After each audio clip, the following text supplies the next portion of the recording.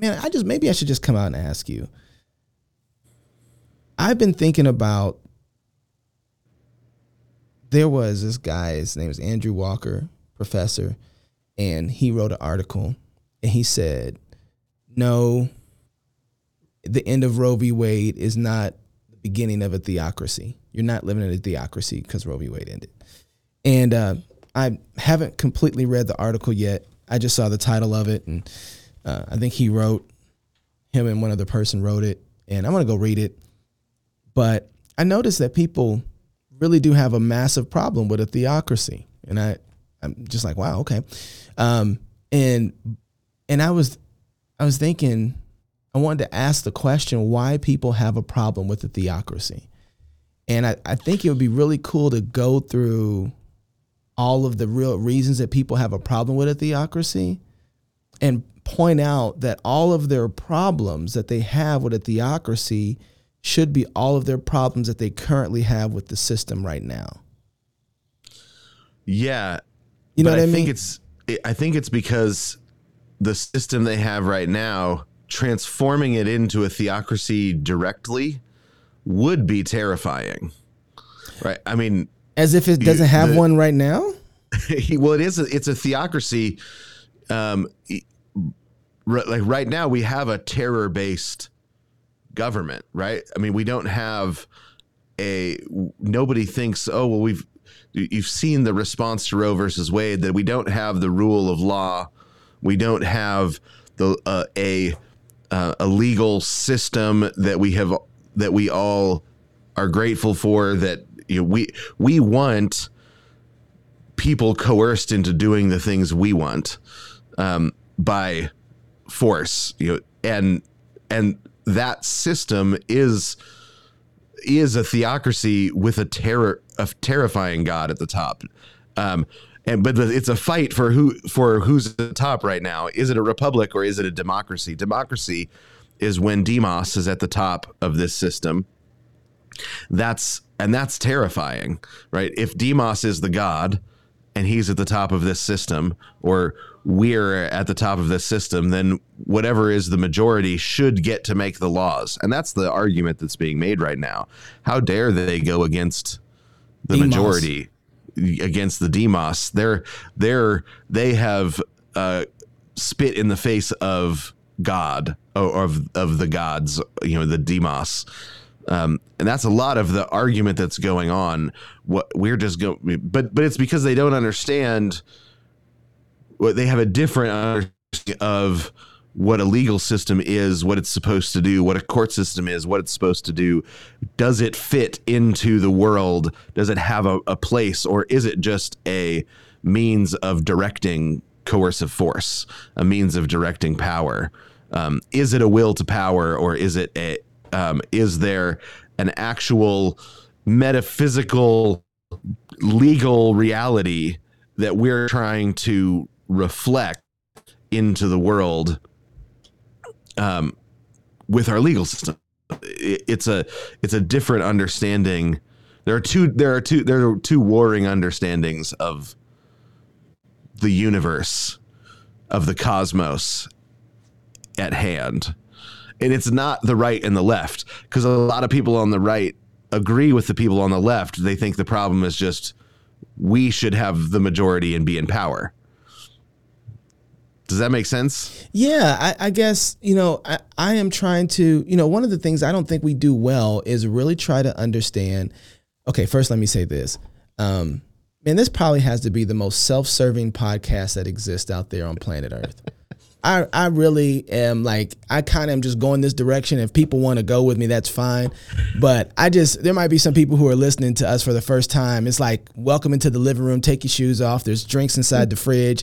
Grab some if you want some. There's also some fruit on the table, but we about to chill over here. So This really is me talking with you and trying to figure out stuff, So it doesn't have, everybody's like, there's no music in the beginning. It's like, no, because it's actually unplugged. We're not, there isn't a structure to this in a typical way. So that said, this is kind of like your first time welcome to the home. but it really is self-serving. It's all about me. I just want everybody to know that. But I don't think we spend enough time trying to really understand where the other side really is coming from and what they're really saying.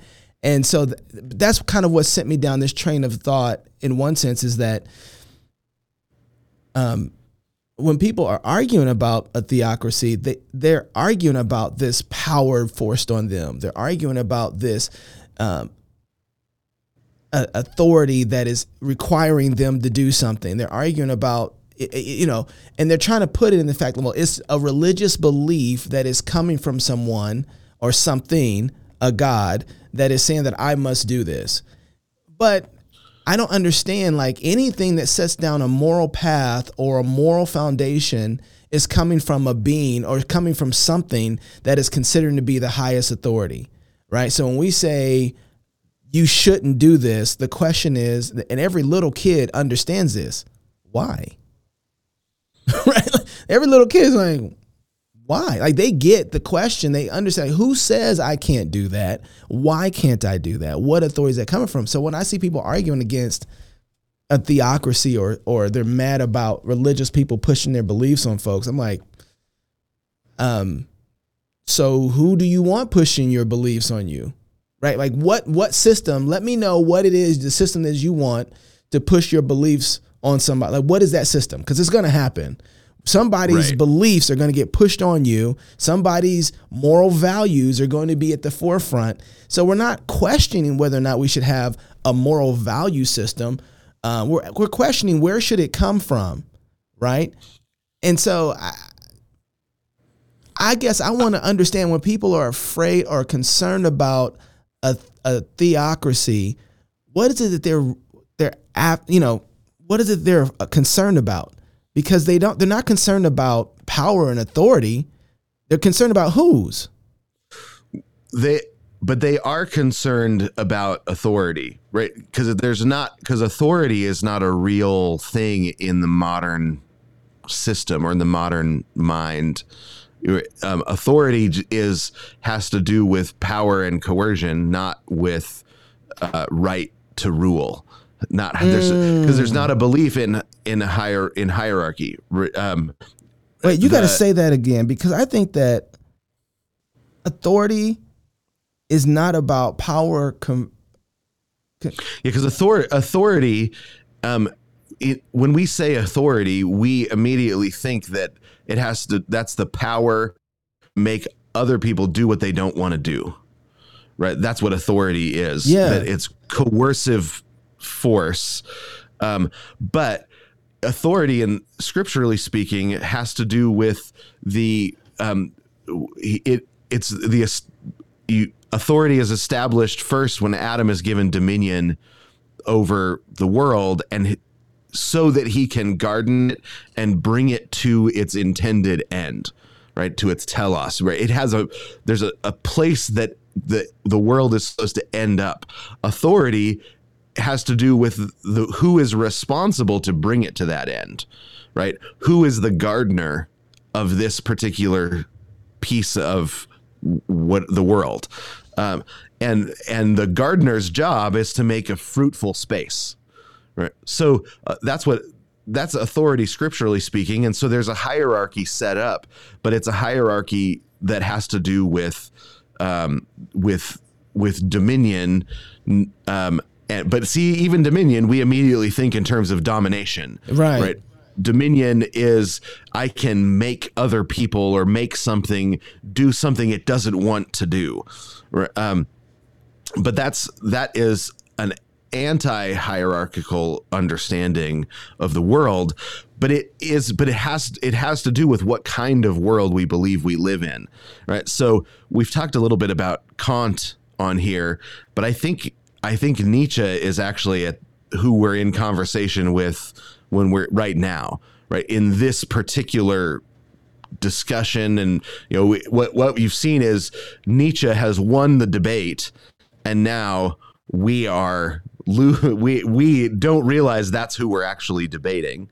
And so we're losing the debate because of that. So I think maybe a quick Yeah. overview of Nietzsche. You froze on my screen. Are you still good on no, your I'm side? I'm still good. Go ahead. Okay. So, so Nietzsche was a German classicist, where he taught the classics. He taught Greek literature, ancient literature, drama, that sort of thing. But he lived during that time when the cosmological revolution was happening, and we don't even know that there was one. I'm looking like, what? But this was the major shift that, I think, switched and changed all of our assumptions. And it started in Milton's day. Milton, he interacts with a little bit. But we tend to, what we say in our history books is they used to believe that the world was flat and it was the center of the universe. But now, but then they discovered that the sun was actually the center of the solar system, and weren't they so silly to think that the Earth was the center?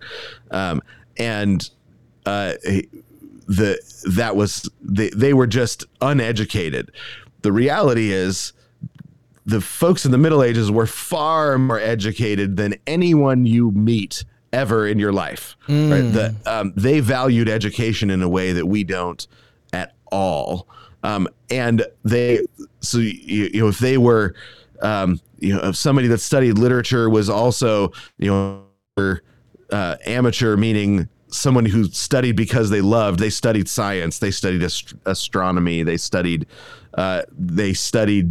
geometry and math and all of those things, because they believed that all knowledge actually fit together into a unified whole, because they were studying a unified universe that fit together. And we don't believe that anymore. That, and the change began to happen. It started in Milton's day. He was aware of it. He mentions it a couple of times in his poetry. He talks about the debates about whether or not the sun or the earth is the center of the solar system. But what he said, and even the fact that we call it now a solar system, right? It's a system that rotates around the sun, is a change. And it wasn't because they didn't know. They understood how geometry works and how space works, and if everything is moving, it's arbitrary to pick what is the center of a moving system. But you have to pick a center in order to make predictions and let the astronomical math work. And they had picked the Earth as the center. And when somebody came along, and people had, before the cosmological revolution, people had come along and said, the math is easier if you put the sun at the center, right? And they knew that that was the case, but they said it doesn't make as much theological and philosophical sense. And it's just a difference between hard math and easy math. The math is hard either way, but harder math and easier math. And so even when they knew that you could do the math easier with the sun at the center, they stuck with doing the math about the solar system with the Earth at the center for philosophical and theological reasons. And because the way that they imagined everything was that the further you got towards the center, the less movement there was, which is true geometrically speaking, mathematically speaking, and the less movement there was, the less heat there was. And because of sin, the darkness of our sin has actually caused us to be further from life. And so in Dante's Inferno, they go down into the center of the earth, and the further they get down, the colder it gets, until they get to the very center where everything is covered in ice and frozen and not moving, because the sin has separated them so far from life that the poetic image that made the most sense was frozen in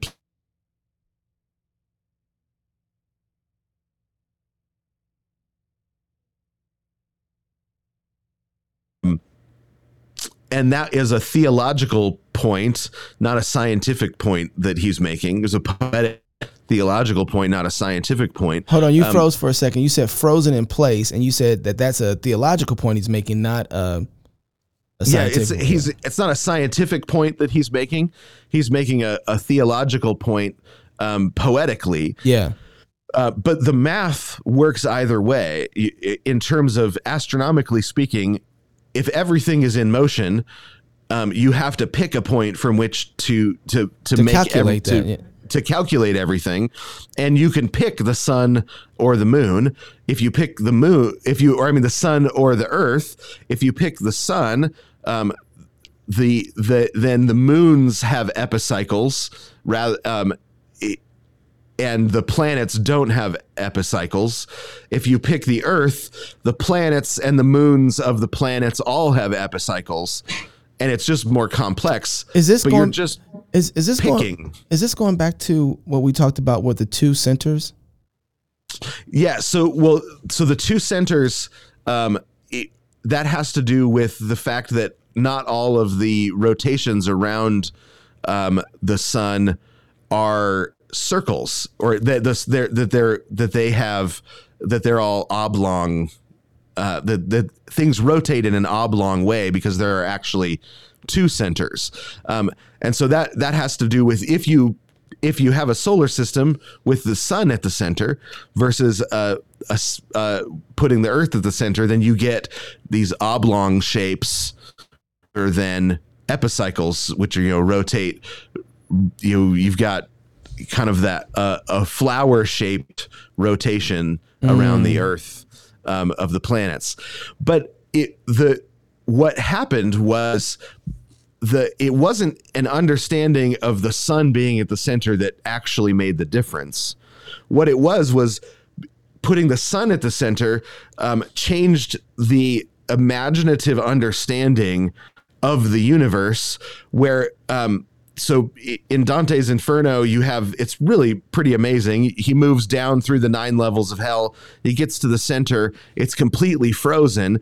And as they climb down Satan's shaggy haunches, in order to get all the way through hell and begin the ascent up the other side, gravity shifts directions because they know that the Earth is round. They know that means that the center is down, and if you could pass through the center, you begin going up, right? They know all of that, and so he climbs through and he begins going up the other side, which is the Purgatorio, and then they begin climbing, or he begins his motions through the heavens. And he gets to the very edge, and the further he gets up and up and up the heavens, the more light there is, the more music there is, the more life there is. Everything is more and more alive the further you get from sin. And he gets to the very edge of everything, the edge of creation, and God draws him through into his presence, and he says, everything immediately is recentered, right? So the very edge where God is recentered and becomes the center of all things. So it's this imaginative understanding where center is not just merely a physical property. Center has to do with the point through which you integrate everything. What was lost in the cosmological revolution, as they began saying the Earth isn't the center, the sun is actually the center of the solar system, they weren't just saying that. They were also saying, and the rest of the universe is dark, empty, and cold, and meaningless. Because there is no integrating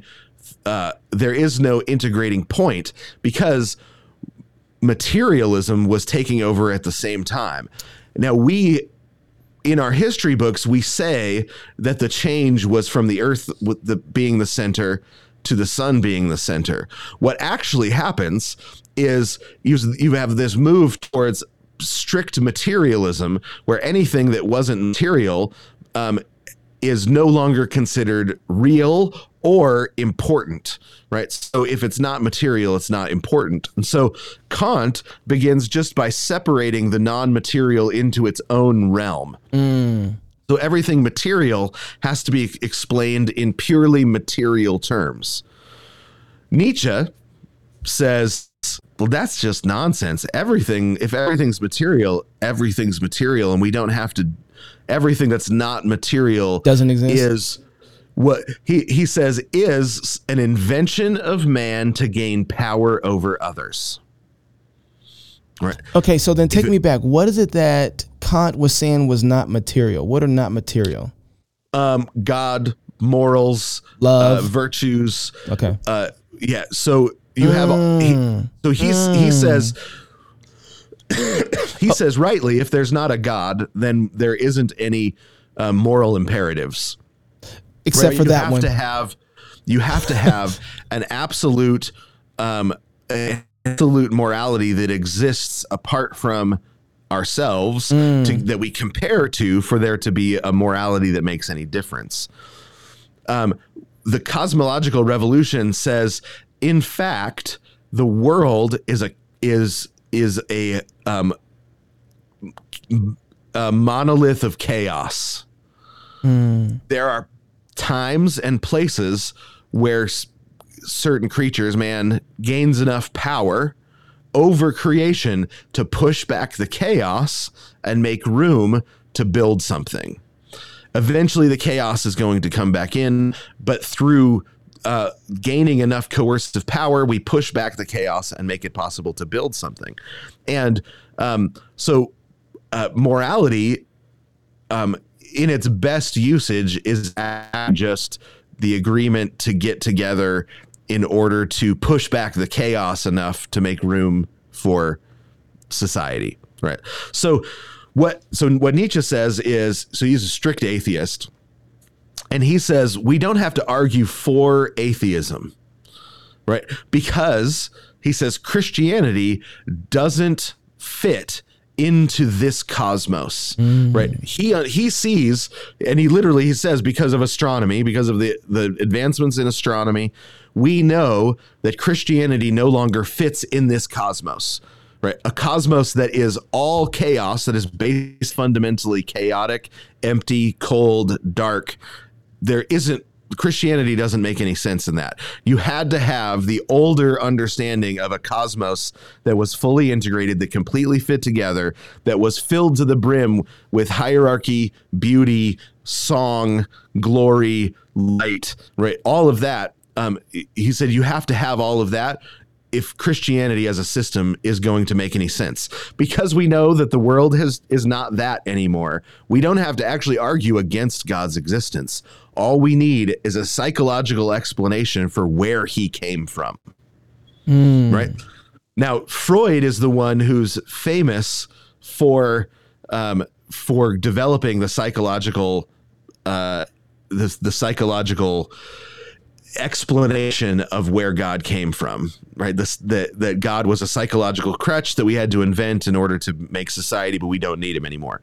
He was the father in the sky that fulfilled a psychological need. But Nietzsche does the same thing, where he conflates philosophy and psychology. But what he does, it's two main things. So Freud spent a lot of time reading Nietzsche, and he stopped reading him because he said, I'm not going to be able to come up with any of my own ideas to be famous for if I keep reading Nietzsche, because he explained everything already. So, which tells you a lot about Freud.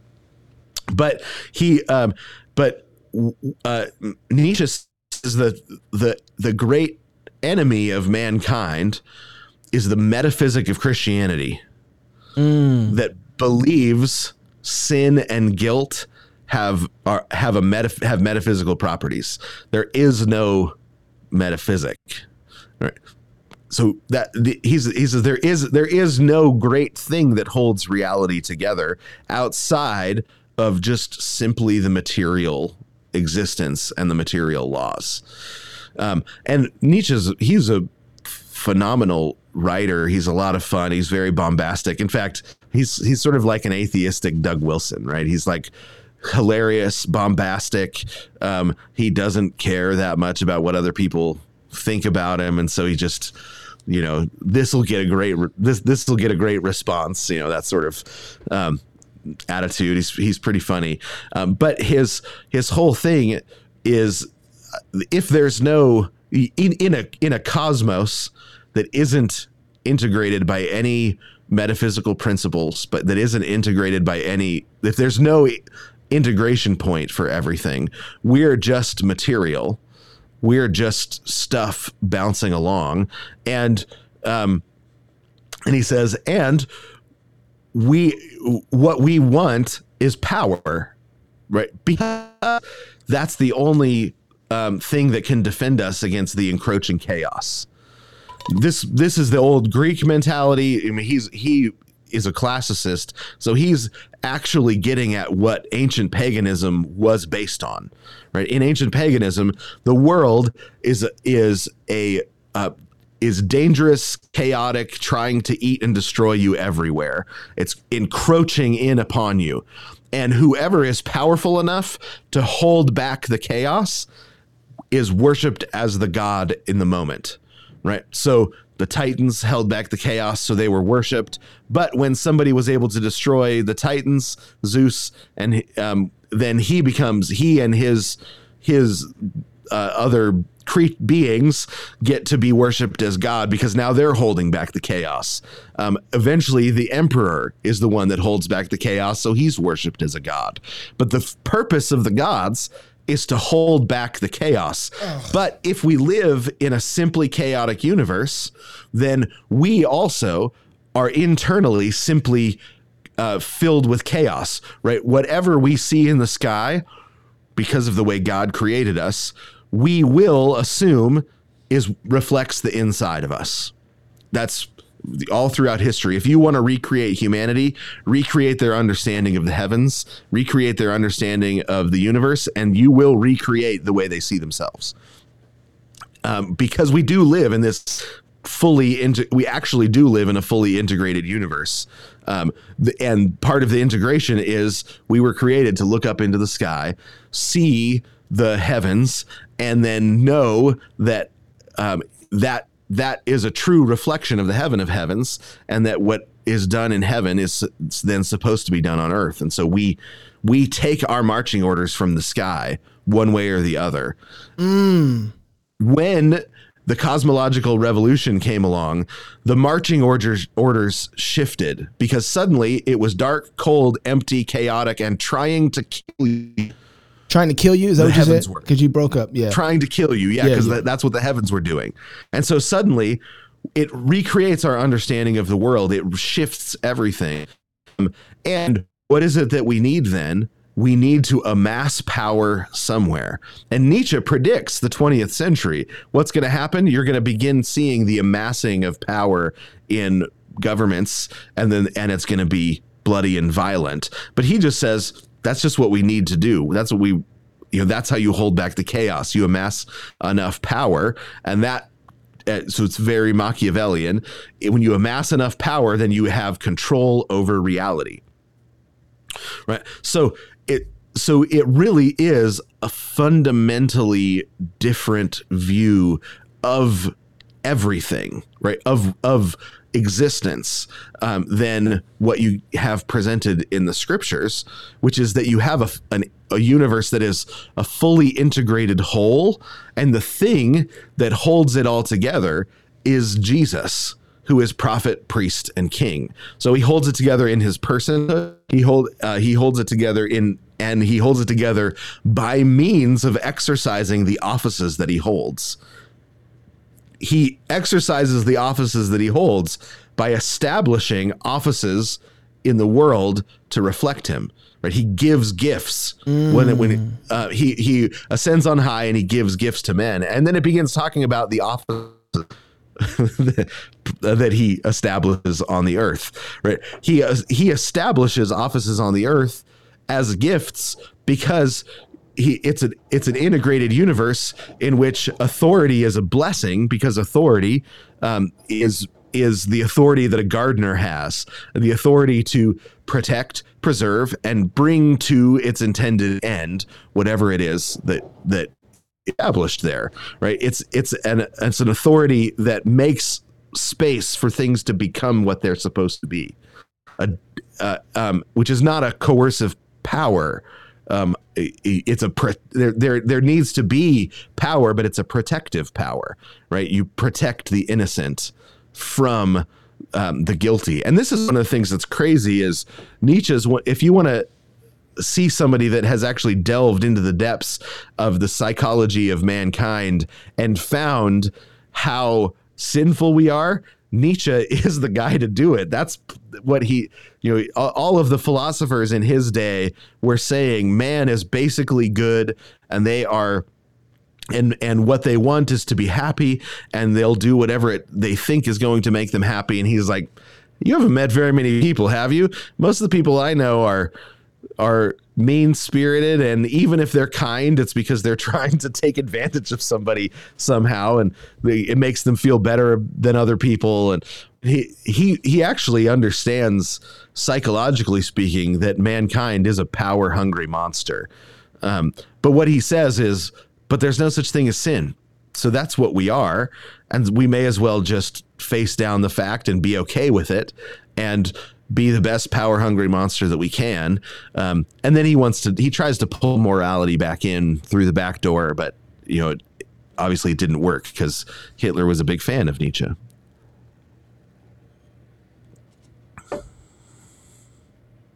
Did I lose you? No. Okay. But I'm trying to figure out how I can stop this recording, go back and listen to the last 25 minutes. That's what I was trying to figure out. Yeah. So and this thing, I don't think the church understands in all of these things that we're dealing with right now. We're not actually the atheistic understanding of the world has already won. So we're actually in a fight, in an argument. We don't know what argument we're in. Right. The argument is really over metaphysics. The argument is really over cosmology. What kind of place did God create? What kind of creature is my neighbor? Right. Because the pro-choice arguments make perfect sense in a universe where the will to power is the only thing that holds back the destructive chaos that is trying to get at us all of the time. Because he's fully aware that if what he's saying is true, then some people are going to have to die because of it, right? You're going to have to sacrifice people, right? He's fully aware of that, and he's like, yeah, but he's just like, that's reality. We live in a place full to the brim with rivalry, and the only thing that you can do is sacrifice some of the people along the way. That is the pro-choice argument that we haven't been able to answer, right? When they talk about it as if parents and children are rivals. Right. You're picking yourself or your children. Which is it going to be? And the Christians say, well, obviously you pick your children, right? The reality is, what we need to be saying is generations aren't rivals. It's not how it works.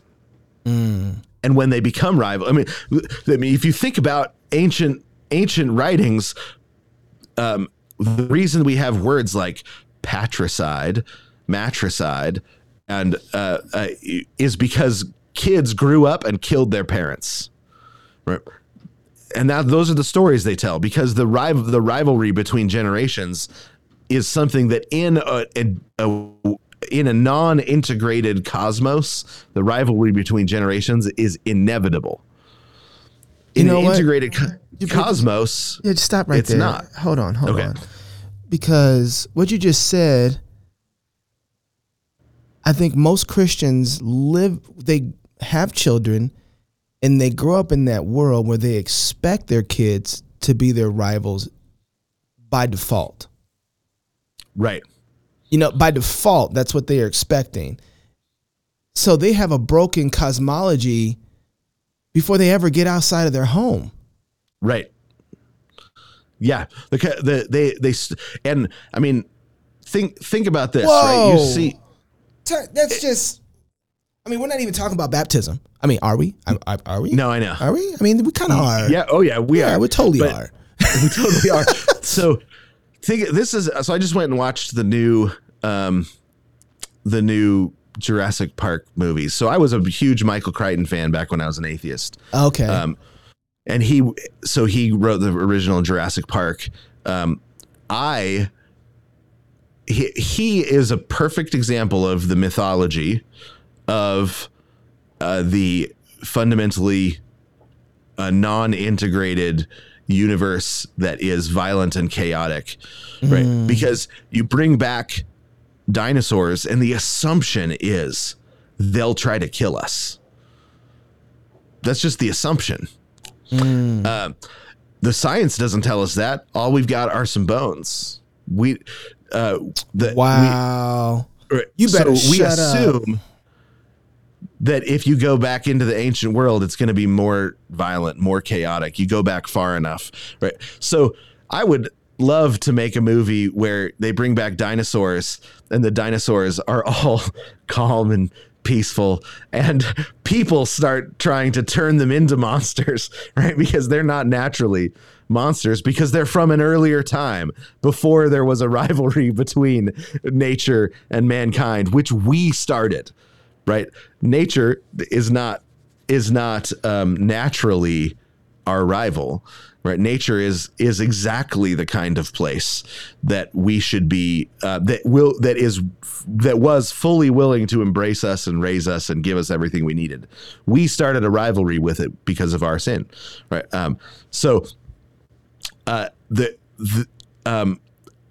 I think, but we wouldn't even ask that question. I mean, the new one opened up and my first thought was, we're in a Nietzschean universe. I see. Because every dinosaur is immediately trying to kill people as soon as it looks around and sees somebody. Right. But that's a Machiavellian, a Nietzschean understanding of the cosmos that we have all swallowed. So we assume there's going to be generational conflict, generational rivalry. We honestly, a lot of well-meaning Christian parents think that's what they're trying to solve with discipline. Right. But that's not what discipline is, scripturally speaking. Discipline is training you how to live well in the garden, right? Discipline is a training process. It's not a I'm angry at you, therefore you get.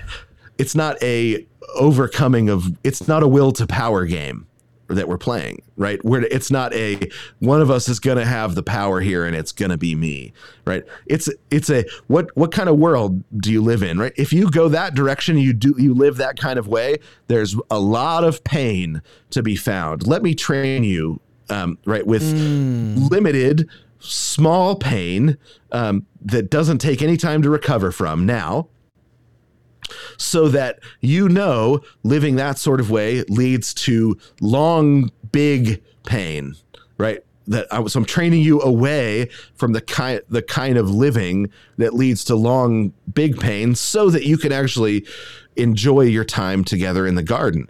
But that involves creating a space, creating an atmosphere in the family that reflects reality, the integrated universe that God has made, that's full of fellowship, joy, laughter, food, music, all of the poetry, storytelling, joy, hard work, but the kind of joyful hard work, all of those things. That's what our home should reflect, and the training is part of that. Because there are ways to live that disintegrate that kind of atmosphere, that make it so that you can't enjoy the world God made, that are very, very painful, right? And so the idea of training is sharp, small pain, shows you the edges, shows you the directions, the roads that lead to big long-term pain. So you stay off those roads and you come back to the joy-filled space of of an integrated universe. You should never imagine that the atmosphere you breathe has no influence on you. Right. Yeah. That's from Abraham Kuyper. Oh man, that's good. I was just reading them last night, and everything that you're saying right now is, it's striking me because I'm trying to figure out, so you just basically made the point that the issue over authority is really a cosmological problem. Right.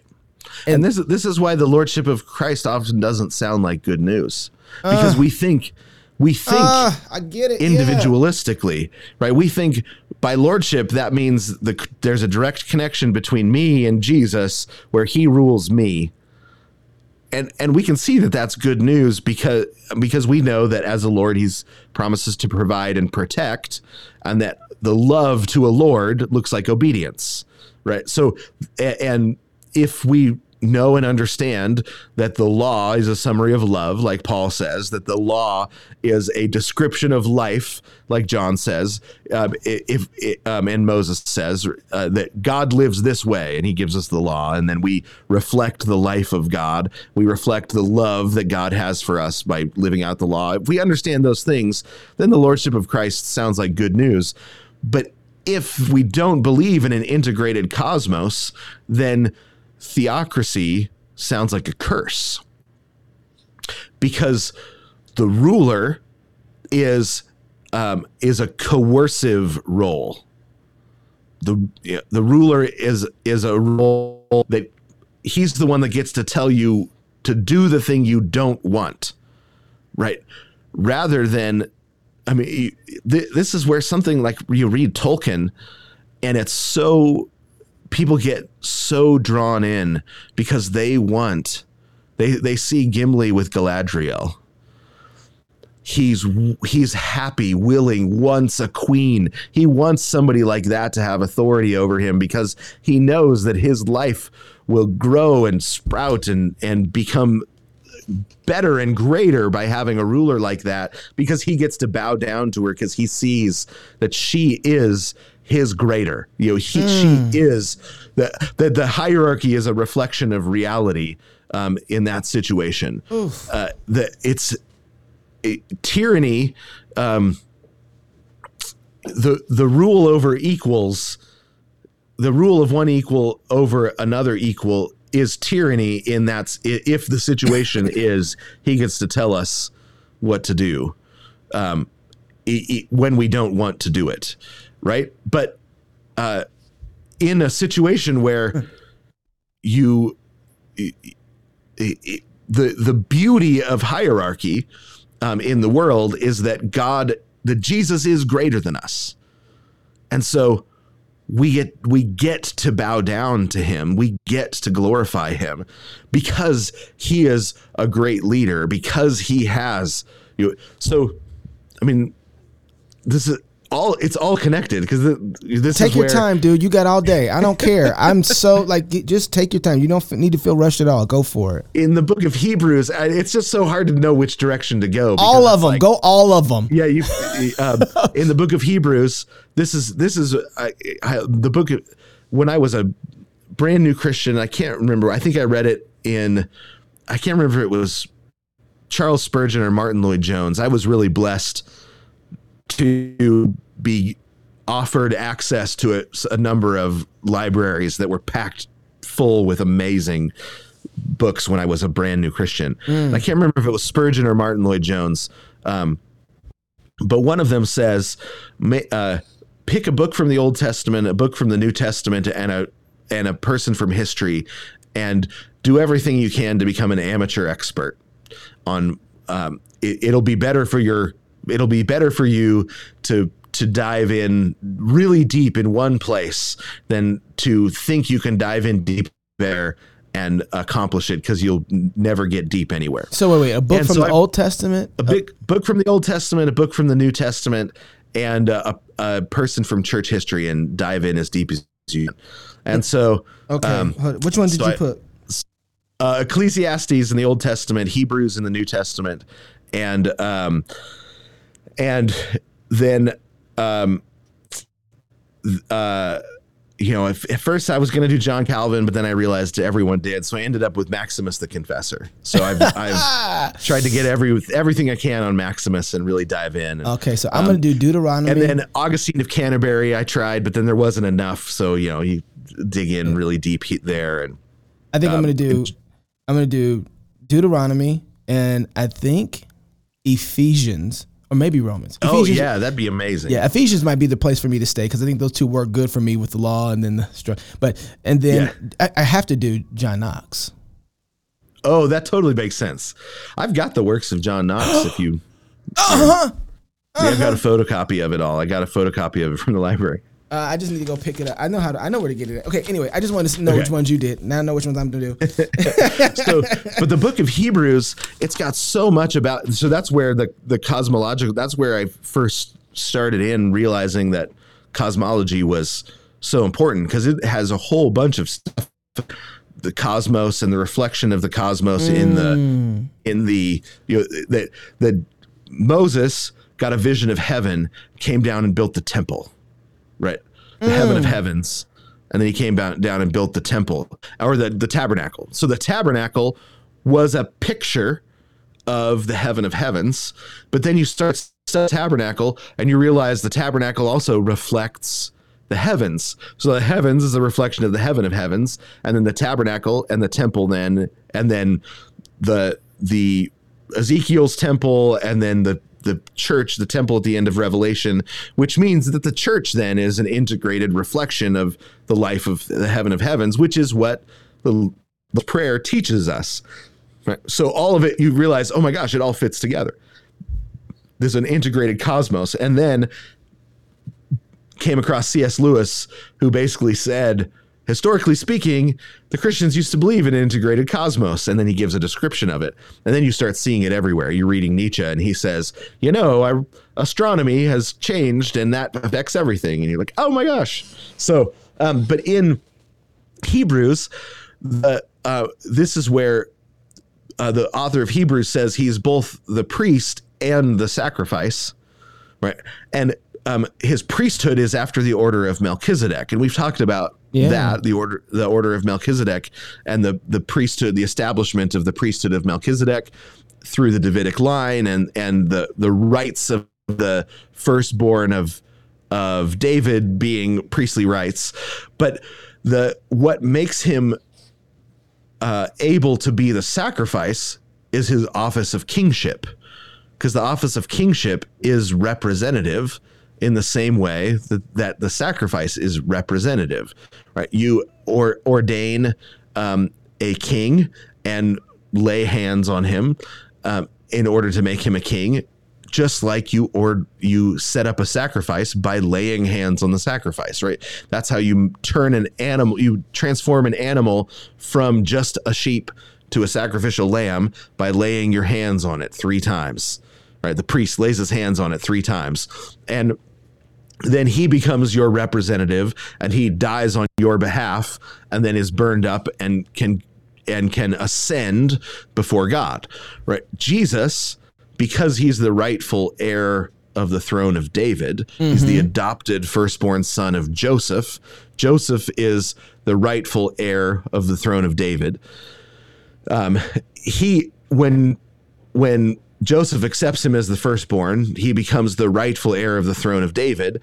His baptism is not just a simple baptism. His baptism is also his anointing as king, right? That's why it's so important that the heavens open up, the throne comes, and the heavens open up, the dove comes down, and the words of God are heard from the heavens. This is my beloved son, right? That's his installation as king.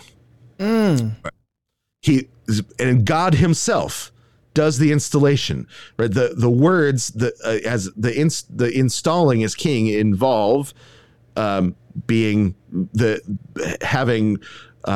spirit, the oil poured on you, you have to be washed, you have to have the oil poured on you, and then you have to have the words spoken over you. Why haven't I seen that before? Why haven't I seen that? No, because I'm going to smack somebody. Even an integrated universe, right? We don't believe it's all integrated. So Jesus he's installed as king by God himself, which is why immediately it says the Spirit pushes him into the wilderness in order to fight.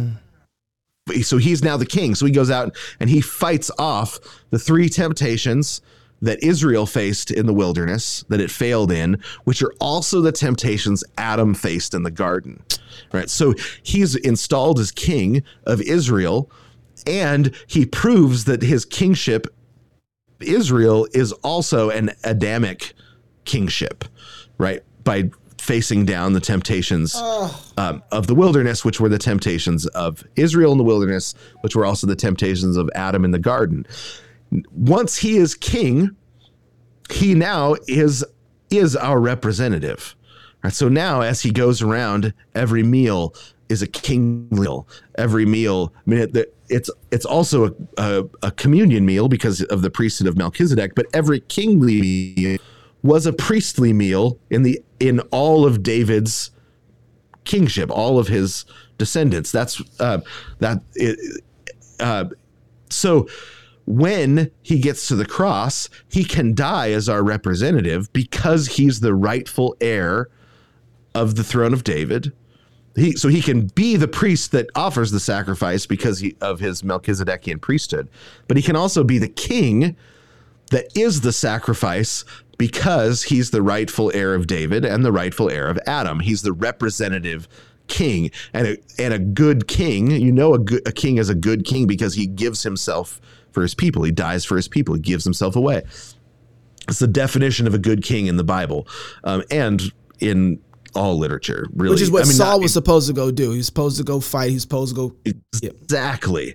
Right. And that's how you know David is the good king and Saul is the bad king. They've both been anointed. Yep. David hasn't been installed yet when he faces Goliath, but they've both been anointed king. Right. So it's that there's a whole process that involves anointing as well as installation. Right. And so they've both been anointed now as king, and Saul doesn't go to fight. David does go to fight. He's willing to give himself for his people. And that's how you know which is the bad king, which is the good king. Saul is not a usurping king. He's a rightful king. Eventually, David is adopted into his family and becomes the rightful heir because Jonathan gives up his rights to the throne. And then Jonathan dies as well, so there's not even a question. But the rightful heir to the throne and the good king are brought together and we know that because David is willing to die for the people, even when he doesn't get anything out of it. Although that's how he ends up in Saul's family and all of that as well. But that integrated understanding of the universe and of the rulership is not something that people know or assume or believe in. So when we hear theocracy and we know that that means Jesus is ruling, we know that means more freedom. We know that means more space for life. We know that means less government coercion in our lives, right? All of that. They think that means an invisible person in the sky gets to tell us what to do. That sounds like tyranny. Now, we're already living under tyranny. That's what's where we don't. I mean, you have to get a license to cut your neighbor's hair. Like you have to wear a seatbelt in your car. Right. Yeah, that is true. It's usually smart to wear a seatbelt too. Yeah. But it's smart to do a lot of things that the government hasn't yet told me to do. Right. But I get to make those decisions. We live under a crazy amount of tyranny, but it's invisible to us because we already assume a tyrannous understanding of the world. There's a tyrannous cosmology that we've already bought into. But Jason, and so a tyrant makes sense. A ruler that's not a tyrant doesn't make sense to us. It doesn't fit into this kind of world. I mean, this is why Nietzsche said all we have to do is explain he's explicit. He said we don't have to argue against God. He said God is dead.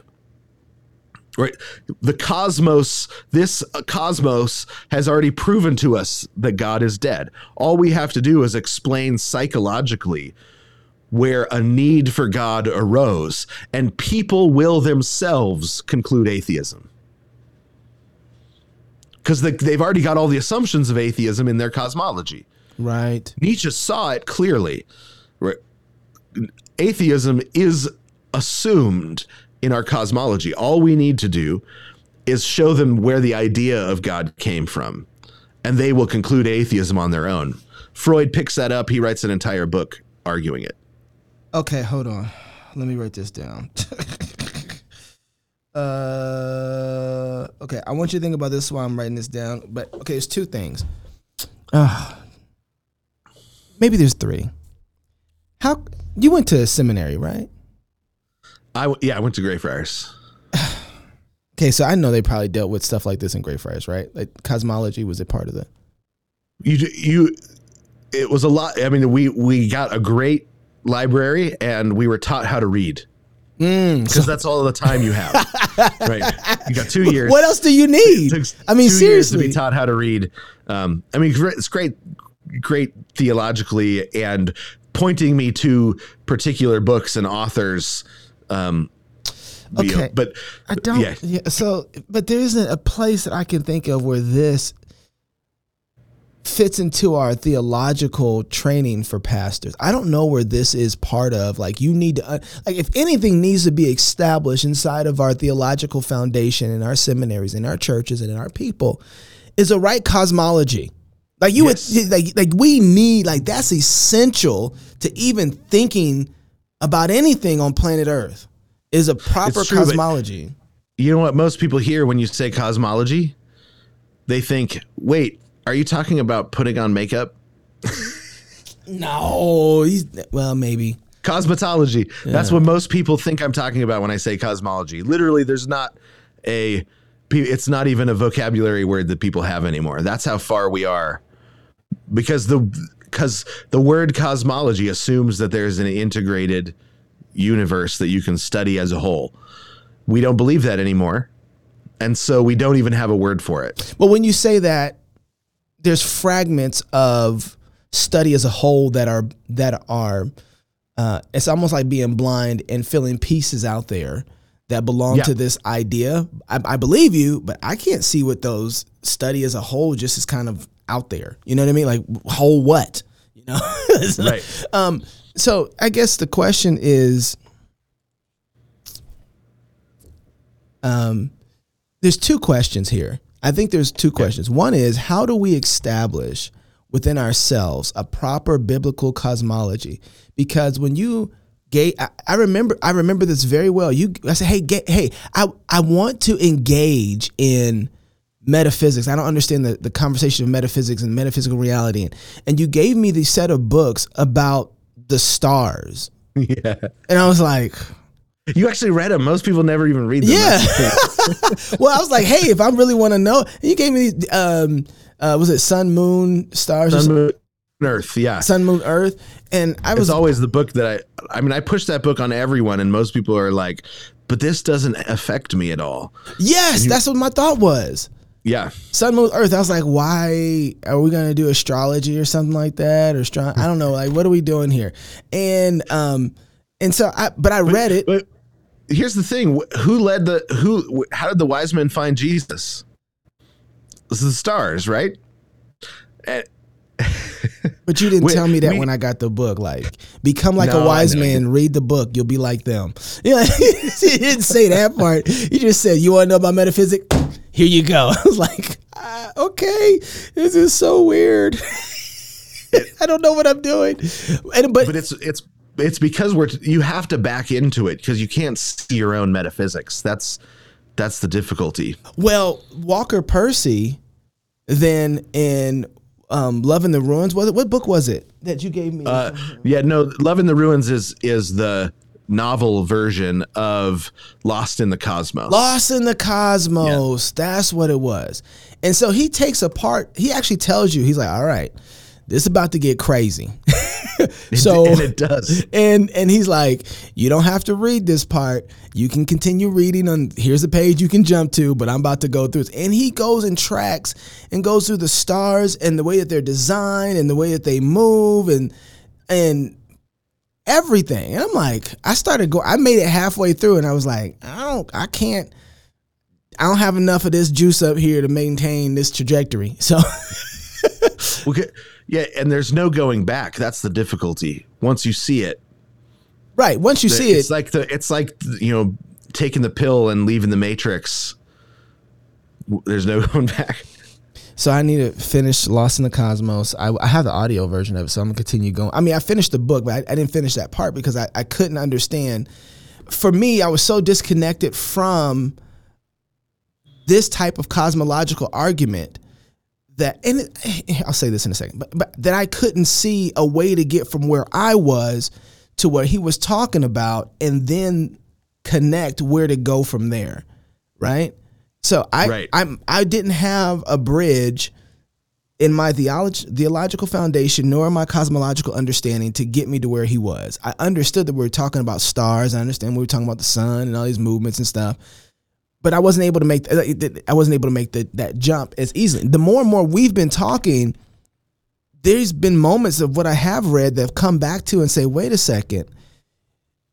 Everything that we talk about theologically is centered tangibly in the universe. Right.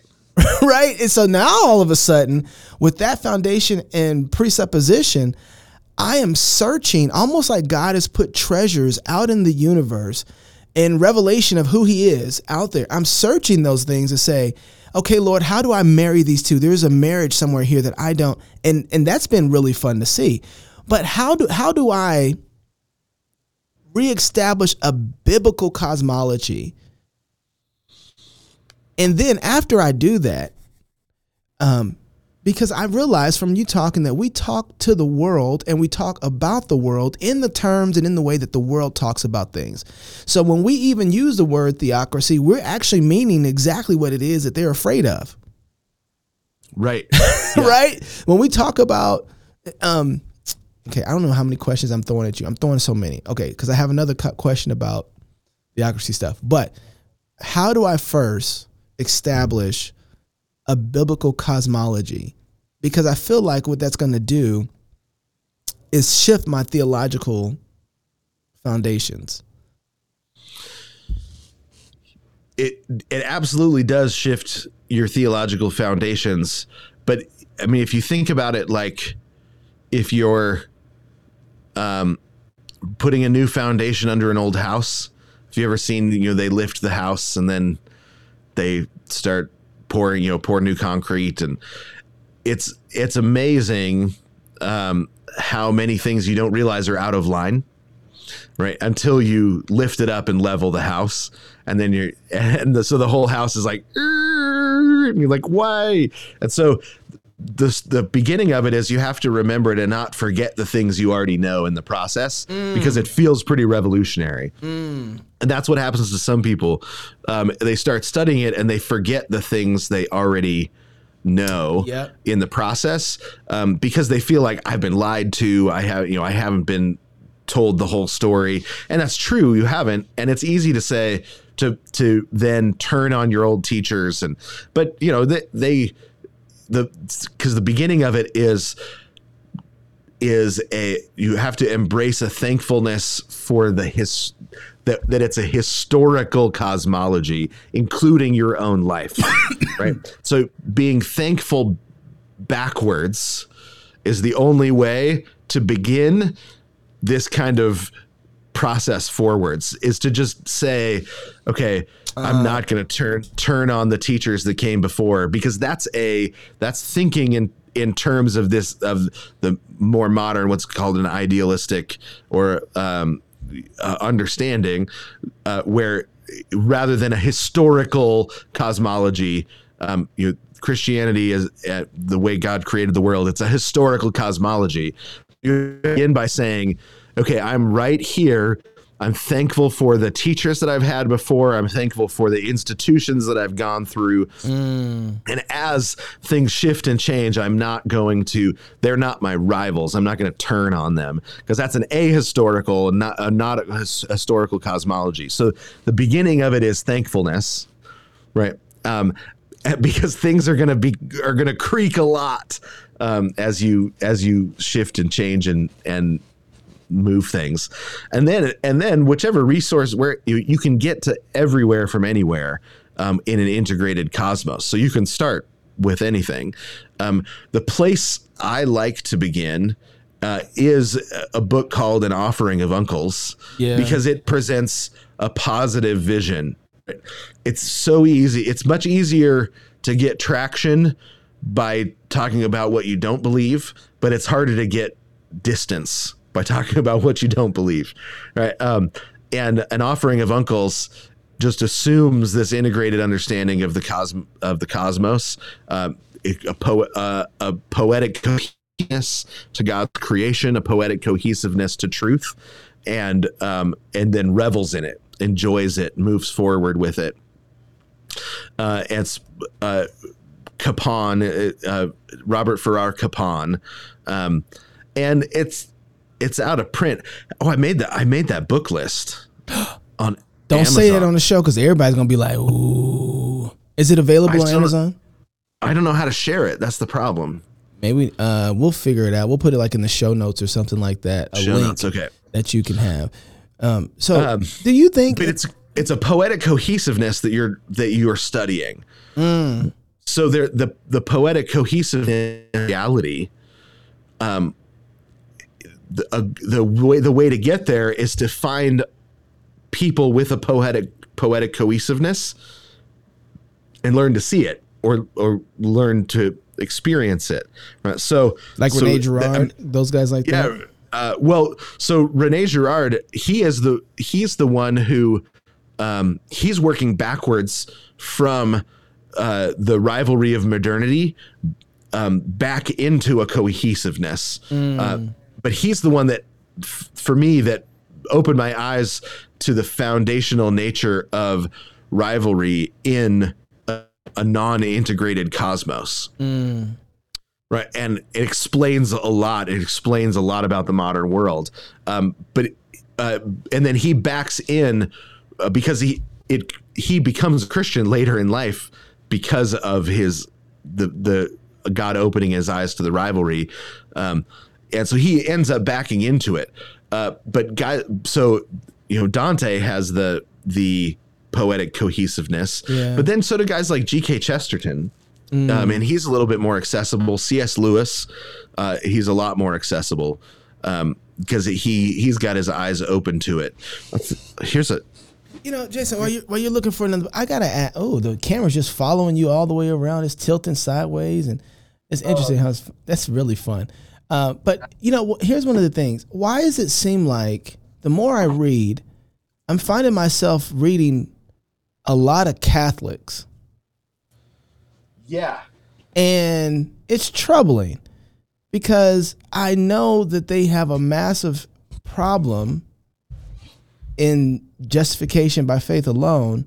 And yet when it comes to certain things, it's like they've been the keepers of the books in one way or another, almost like the Jews with the scriptures, Yeah. It's like that they haven't lost. They've lost it in practice, but some of their teaching that they've had in the earlier time, particularly, have been elements that I don't see much inside of Protestantism anymore.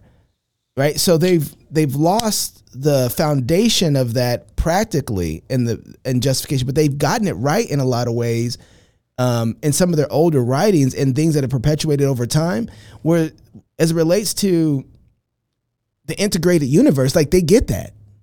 Right. Yeah. I've got my guesses as to the explanation. I think what happened was, in the high Middle Ages is when you have the beginning of the disintegration of truth, and the Protestants were the ones that held on to the medieval conceptions I mean, there's a reason that Milton is defending it. He's a Protestant. He's defending the integrated universe over against the folks that are fighting against it. Then that defense of it moves to the intellectuals in early America, the founding fathers. The defense of an integrated understanding of the universe. You've got some people arguing in a more revolutionary way, but France basically melts down, right? So the Roman Catholicism, the center, the heart of Roman Catholicism at that point, is in France and Italy. France melts down and literally flattens, egalitarianizes everything through blood, right? They took all of Satan's arguments for egalitarianism in Paradise Lost and said, I think we're on his side, right? And literally just killed the people that were higher above them in any sort of hierarchical system. So the French and the Italians and then the Irish, where there was a lot of Roman Catholics, they have major societal meltdowns and lose all of it. But in America, you have people that have that integrated understanding, but it's all across the board. Protestants, you've got Roman Catholics that flee here, but the reason that they can integrate into society here is because they're the Roman Catholics that hold on to that integrated universe, integrated understanding of all things. The revivalism here is what actually undoes our integrated understanding of the universe. So the revivalism individualizes, decovenantalizes our understanding of Trinity and of reality. Kind of like Finneyism. Is that what you're thinking about? Finneyism? Finneyism, yeah. And there was some of it in the First Great Awakening as well. And some of it had to do with the fact that you had these preachers and people are being really moved and the churches lock their doors and say, we don't do that here, right? And so that's some of it. But you have, and even guys like Edwards, there's not who argues for for a revivalistic cosmology, right? In salvation, or a revivalistic historicity of an individual salvation, even though he believes in the covenant story for the church as a whole, for individuals he's a lot more skeptical. But then the revivalism basically guts the cosmology of the American church. Revivalism doesn't touch the Roman Catholicism in America. Just revivalism doesn't hit it. And so they have a continuity with the early American thinkers that we don't have as Protestants because of revivalism. We threw out anything. So we'll say things like, there's no grandchildren in the or there's no grandchildren in the church, right? Everybody's either a direct son or not at all, right? And there's a truth to that, right? We don't depend upon the faith of previous generations. We don't merely depend on the faith of previous generations, thinking we don't have to have our own faith. But at the same time, God says, "I will be a God to you and to your children," right? So. And to your children's children, right? So there's a faith that says, well, but there are grandchildren in the faith, right? Timothy is told he's a grandchild of his grandmother, that he should be looking at the faith of his grandmother and saying, hallelujah, right? I'm a grandchild, right? So there's the continuity of generations that's expected in the integrated universe, that is considered the norm in an integrated universe. That's because of that can be embraced by faith, or it can be explained. It can. One of the reasons there's so much there was so much racism in America was because they tried to secularize that understanding of generations through during revivalism.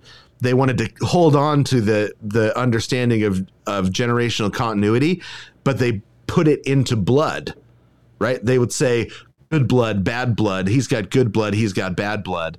And they're talking about that continuity, but it's an attempt at a biological secular explanation of the continuity of generations. And it just produced all of the racism. But even the understanding of races is a part of the cosmological revolution, right? It's the people that are instituting the cosmological revolution, that are developing the understanding of races, and that are saying you've got black people, red people, white people, yellow people, and that they are each different. They're each on a different continuity from one another, right? Because of the disintegration of the human race that eventually Darwin explains through the mechanism of selection, biological selection, or survival of the fittest. Natural selection, yeah. Natural selection. But Linnaeus had already developed the idea. He just didn't have a mechanism to explain it. And he's the one that invented races, right? That the human race is breaking off into different branches, and those branches are rivals of one another, because you can expect that there's a fundamental rivalry, right? The different branches of humanity, which he colored, he identified by different colors, black, red, yellow, white. He said they are rivals with one another for the limited resources of the planet. Cosmological foundation. Wow. Because there's a fundamental cosmological rivalry. That's what you expect. And Darwin came along and said, "Oh, let me explain the mechanism by which one wins over the other." Right. But they already had made the cosmological leap. As we're thinking about this, my head is thinking everything in nature, when we talk about a limited amount of resources, everything in nature speaks completely against that. Right. One seed in an apple produces multiple seeds. Right. Yeah, one seed in an apple. One apple can produce an orchard within a couple of generations. Right. Exactly. Everything that God has built into this world is like, if you work it and do and be like me, the way that I've created things, you then can have fruitfulness as you follow that particular pattern. Like and we have to be blind of nature not to see that. We have to come up with an excuse for why fruits and vegetables have more than one seed in them. When we get what's that purpose? What is that? It's amazing. The more I think about it, it's like there is no such thing as limited resources of something that we can't find or have more of, right? Like God has made a world that gives us multiple resources of something.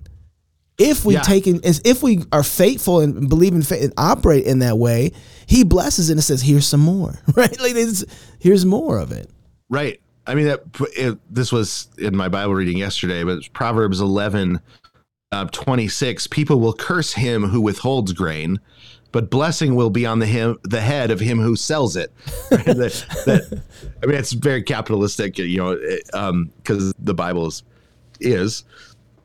But there's a withholding of God gives you a blessing that's far more than you can handle yourself, and you withhold it when you think in terms of rivalry, right? And he says there's a curse that comes with when God gives an overflowing of blessing, and you won't sell it to people, right? He says, but because the problem is never that the world doesn't produce enough. The world produces an overwhelming amount. The problem is that rivalry ensues and people withhold it for themselves rather than sell it, right? Because money is just a way of of saying you've added value to my life, right? You give people money because they're adding value to your life, and then you get to add.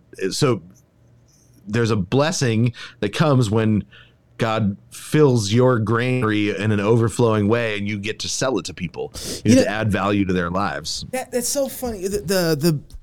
I have been in situations where I am buying something from somebody, and I just can't believe. I'm like, oh man, and they're taking my money and giving me this item, and they can't believe that this is. And this transaction is us as we're leaving each other, blessing each other because you blessed me in the transaction. Oh man, thank you so much. No man, thank you so much. This is a blessing to me. You don't know how much you blessed me. Like you don't know how much you blessed me. Let me tell you. And it's this weird exchange, and it's like that should happen with almost everything that we do. Here's the thing. It is a holdover. The fact that we say thank you when we buy something, that's not that's not everywhere in the world, right? You spend time in, I was in Jordan. It's a Muslim country, and there's you meet some wonderful people, Muslims that you think, we'd be friends if we lived in the same town. And then you go to some point where there's a financial exchange. We're just checking into our hotel. I get there and it's just a mob, right? Pushing forward. They don't line up. They don't, and it's a push to who's to get to the front. And then when you get there, you don't say thank you after you're done with your exchange of money. And I thought, where does that come from? That's weird. And I think it was a Bill Bryson book that I found, the history of thank you in America for an exchange of goods. And it's this really interesting thing that it's a throwback to a time when we believed in an integrated universe. That's how far back it goes. And we don't realize how important that understanding is, that when you exchange goods and services for cash, everyone says thank you to everyone because we believe, because it's a symbol that the world is an overflowing place of goods and services and goodness, and that when we give money to somebody, it's a blessing, right? It's a blessing to get to give money to somebody in exchange for goods and services. But that's because that's a scriptural integrated universe understanding that just hangs around because we love those things. So, but there's a lot about revivalism that shows us that it's a belief that it's no longer in an integrated universe that also hangs around. Liturgies used to reflect the movements of the stars and the planets, and because you look you can't you can't be blowing my mind more than once in the show. Don't right, you do stuff? Save that one for another time. Okay, go just a little bit. Just give me a little bit. Well, okay, I was like a drug addict. Okay, just a little hit. I mean, it goes back to the Old Testament, right? There's seven lamps. There's a lampstand with 7 lamps because of the 7 visible planets in the sky, right? So there's that part. Okay, all right. And so because you get to Jesus and he holds the 7 the 7 stars in his hand in Revelation, right? The 7 planets, because he is now, and this is the book of Hebrews. It says we used to. We had our cleansings in the temple and in the tabernacle are a reflection of what Moses went and saw in the heavens. And then he came back down and he built a likeness of what he saw up there. And when we see Jesus standing in the heavenly places, he's got the 7 stars in his right hand. And that was something that it's also a reflection of the imperial claim to ultimate authority, because on the coins of the time, the emperor would hold the sun, the moon, Mercury, Venus, Saturn and Jupiter in his right hand, or Jupiter and Saturn in his right hand. And so Jesus is like, well, no, actually, I hold that, but it's in the midst of a worship service, right? You've got this worship service going on, and he's got those, and that hand, it says, then he reaches down and he touches John, right? So if you remember in Isaiah 6, holy, holy, holy is the Lord God of hosts. So I am undone. I'm a man of unclean lips. And he brings over a coal from the altar and he cleanses him. Well, John, I'm a man that's undone. He falls down and Jesus cleanses him with the sun, the moon, the stars, touches him. And, there's this symbolism is consistent throughout, because we're seated like stars in the heavenly places. We're now the lights in the heavens and all of that. But the older understanding of the liturgical movements within church were that we're supposed to reflect the love that the heavens, our love towards God, the way the heavens love God, and that is through the liturgical movements that they make throughout the year. So the consistency, the calendar, the church calendar, we establish all of that partly because we're reflecting the heavens, which reflect the heaven of heavens. Right? We worship through a church calendar, through the year, through the different liturgical phases of the year, because the heavens have phases and they're a reflection of the heaven of heavens, and it's our job to take the heaven of heavens and, poetically imitate on the earth how it is that the created heavens worship the uncreated heavens. Right? Well, that's no different than the garden, right? It isn't. No, it's no different than the garden. It's a reestablishment of the garden, but it's an understanding that when we sing the doxology, right? Praise God from whom all blessings flow. Praise him, all creatures here below. Yeah. Praise him above, ye heavenly hosts. Right? We're inviting the sun, the moon, and the stars to worship with us, to join us in worship. Right? What in the Old Testament, we looked at the stars, we looked at the heavens, we looked at the sun, the moon, and the stars, and they directed us into which festival we were supposed to be in, right? God set the sun, the moon, and the stars on the fourth day as authorities and as symbols of authority, as well as calendars that set both the time, it says, and the worship services. It set the festival days. We followed them. They led us into worship, into different festivals. Every time we sing the doxology, we're showing that role has been switched. Now we lead the sun, the moon, and the stars into worship. They don't lead us anymore. We set the calendar, and then we invite them to our Pentecost festival. Right. We invite them to Easter service. Right. The doxology is a cosmological revolution. Is the cosmological revolution of the resurrection ascension of Jesus. Every time we sing it, right? It's a reminder of that. And we just sing through it, and we don't even notice that we just invited the sun, the moon, and the stars and all the angels to join the congregation because they're no longer up front.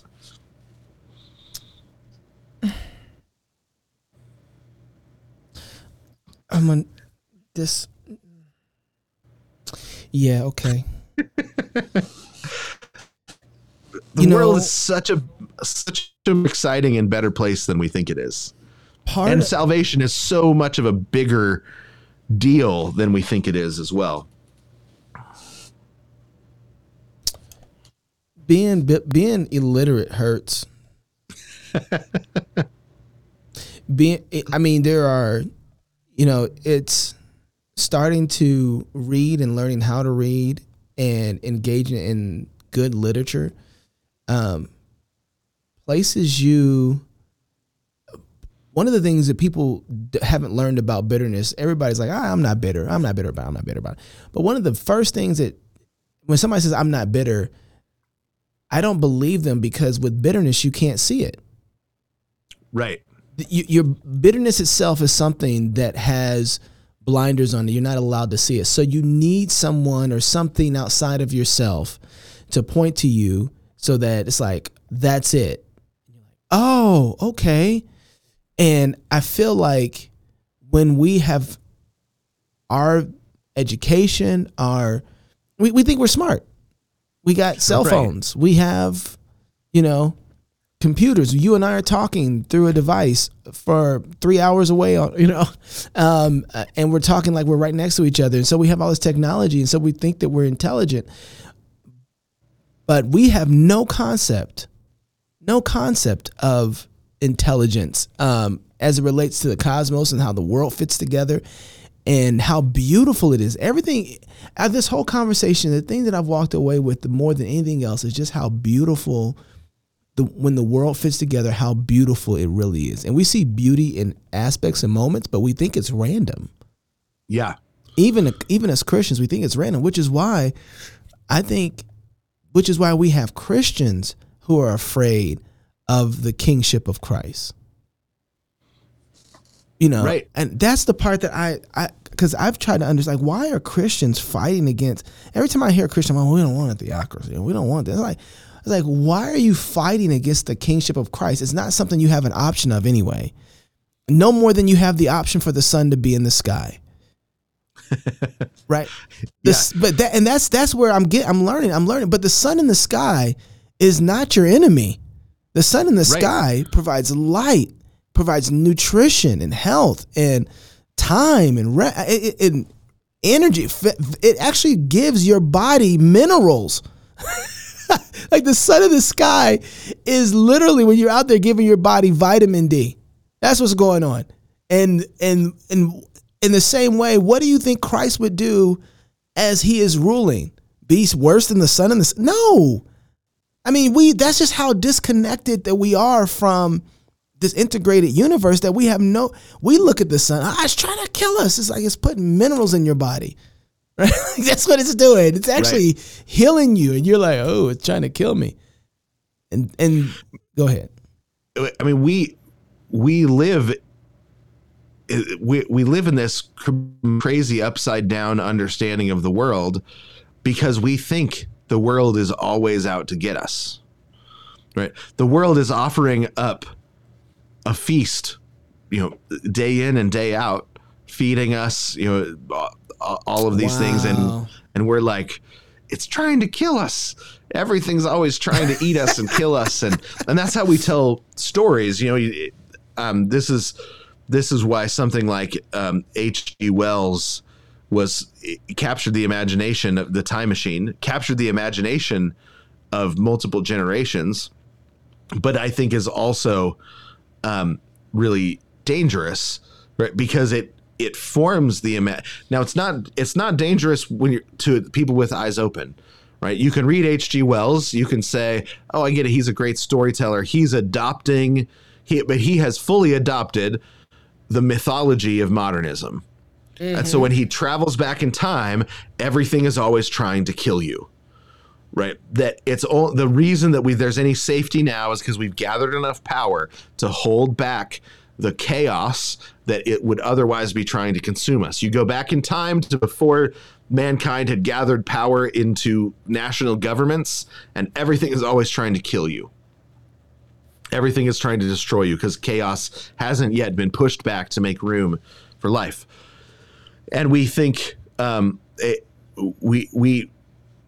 can read it and say, oh yeah, that's exactly what that mythology would mean. But he has adopted a mythology, right? It's not a scientific theory that he's adopted. He's adopted a mythology and a story about the nature of things. It derived from its beginnings, right? That's what a mythology is. We as Christians haven't adopted our own mythology, our own mythos, our own story of the story that gets us the meaning of things by telling us the beginning of things, right? We have one of those, right? The scripture provides one, and we spend our time, we don't spend our time adopting it as our mythos, as our mythology, right?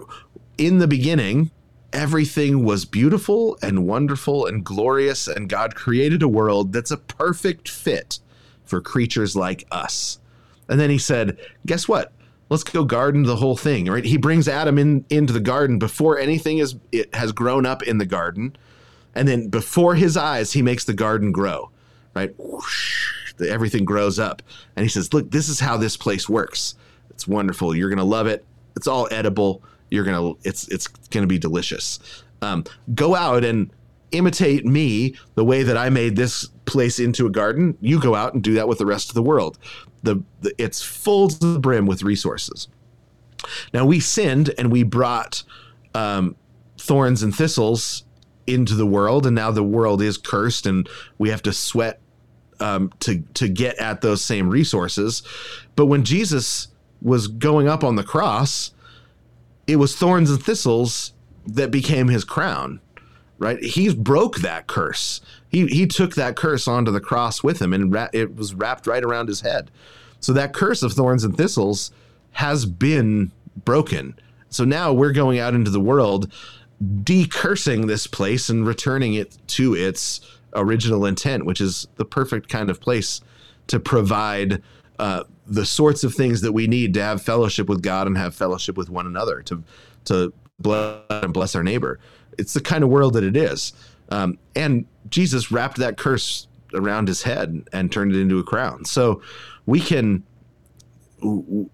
charge off into the world by faith, knowing it's still going to be difficult, but it's because God is telling the kind of story that has those difficulties in it, because that's a better story, not because he hates us now or something. I've taken more notes in this show than I have taken in any other show that we've done. And I don't know if it's because maybe I've just had a pen in my hand and wanted to write stuff down, or if I feel like I started over in some ways.